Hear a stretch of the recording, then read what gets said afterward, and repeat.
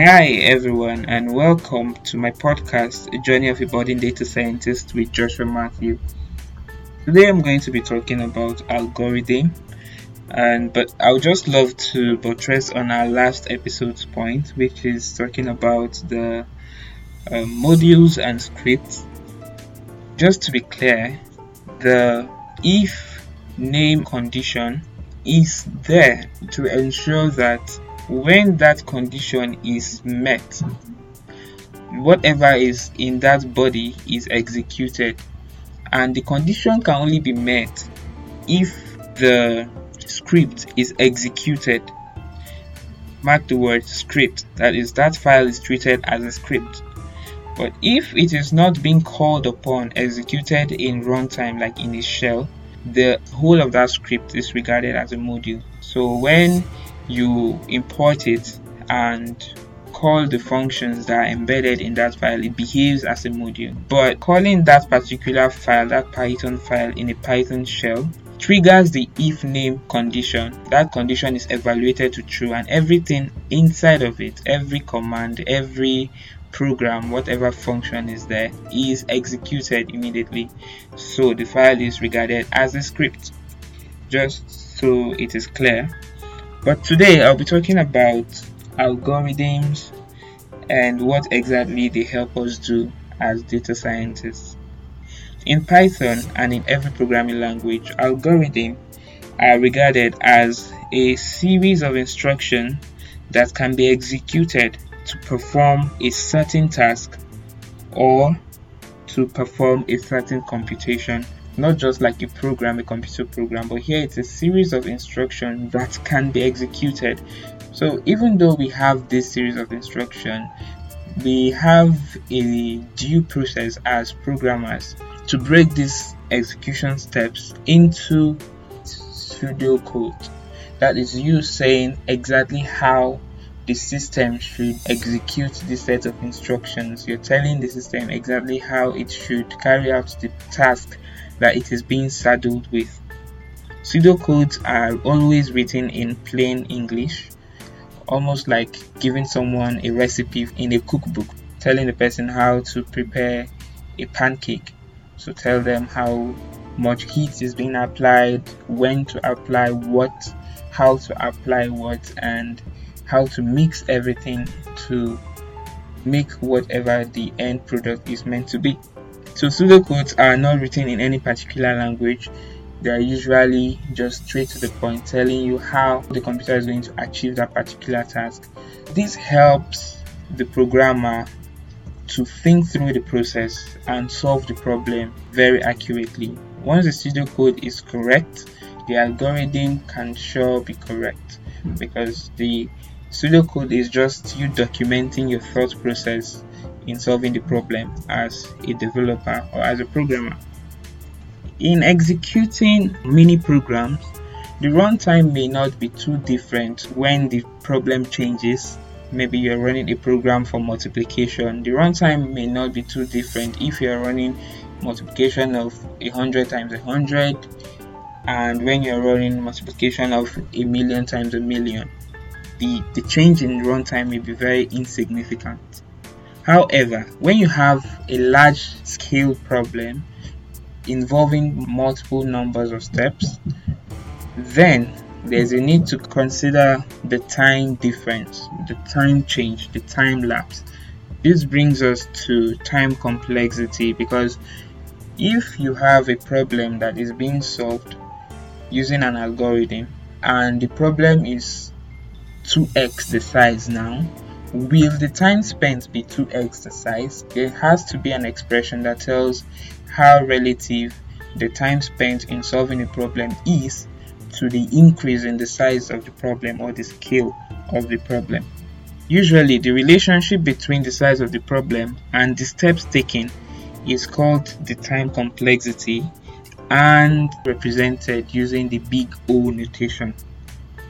However, a number of factors can be responsible for time difference, time complexities, such as the available memory in the system that is running, the processor in use, the disk speed, and a lot of other processes that are running background concurrently with the program currently being executed.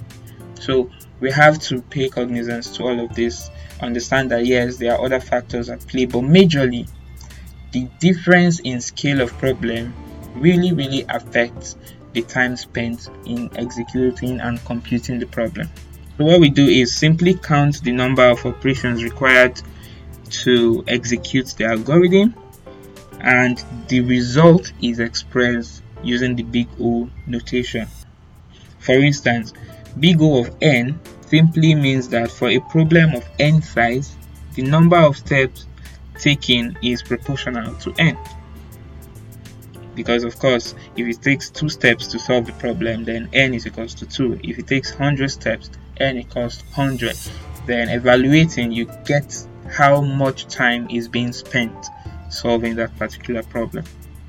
Now, in order to get a proper expression, we consider 2 constants, alpha and beta. So we have an expression that says alpha times n plus beta.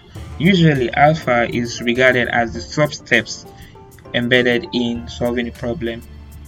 When you have 10 steps, which is your n, and you have 5 steps, which is your alpha, then b, which is the number of iteration you're doing, maybe you're going to go over that particular computation 2-3 times, you would have the expression 10 times 5 plus 2 or 3, which is the number of iteration, that is for beta, and that gives you the expression for your time complexity.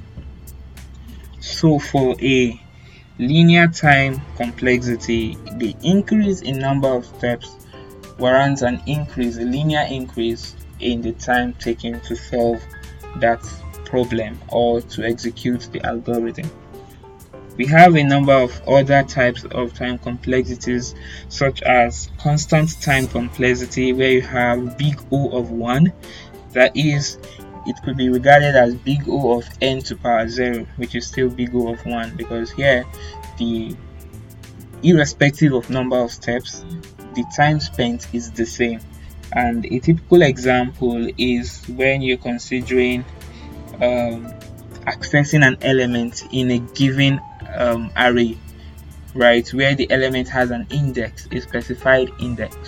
If you have 1,000,000 elements in that array, it is still the same time that it will take for the program to identify an element in 100 that will be taken to identify that same element in a midst of 1,000,000 other elements, because it's just going to search and pinpoint it by index. The other type is a quadratic time complexity, where you have big O of n to power 2. That is, the time taken is proportional to the square of the problem size. This is seen typically in a bubble sort algorithm. Then we have the logarithmic algorithm, which is big O of log n, where the time taken is proportional to the natural logarithm of the problem size. This is mostly seen in a binary search algorithm. We'll get into all of this in the next episode or couple of episodes after this. But for the sorting algorithm, we mostly use this when we're talking about trying to order a list or order a set of elements, that's usually from low to highest, from minimum to maximum, in an ascending order. The output must satisfy 2 conditions. First is that it must be a non-decreasing order, that is, it has to be from low to high.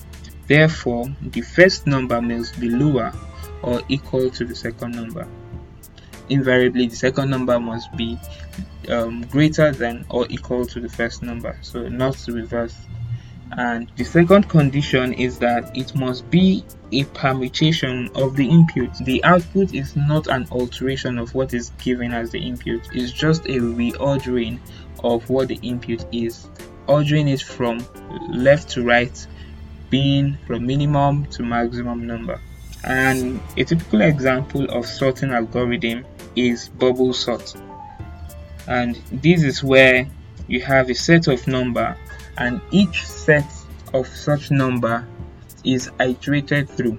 Each iteration picks up one pair of number, that is the first and the second digits, checks them to see which is the higher, and remains that way if the second number is higher than the first number.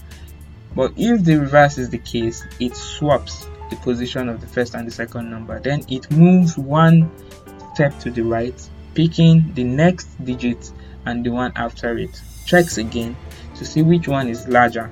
If the first is larger than the second, it swaps, but if the first is lesser than the second, it remains that way and moves a step further. Continues this until it exhausts the whole list. Then it waits over and over until it goes through without changing the position of each pair that it is considering per time, which means it has ordered the list from minimum to maximum, from low to high.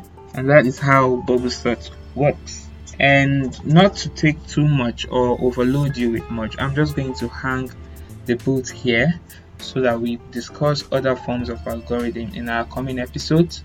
I hope you've really learned some things from this and put it to good use, because when you're trying to transform data, there is a need for you to sort them most times in order to get duplicates out.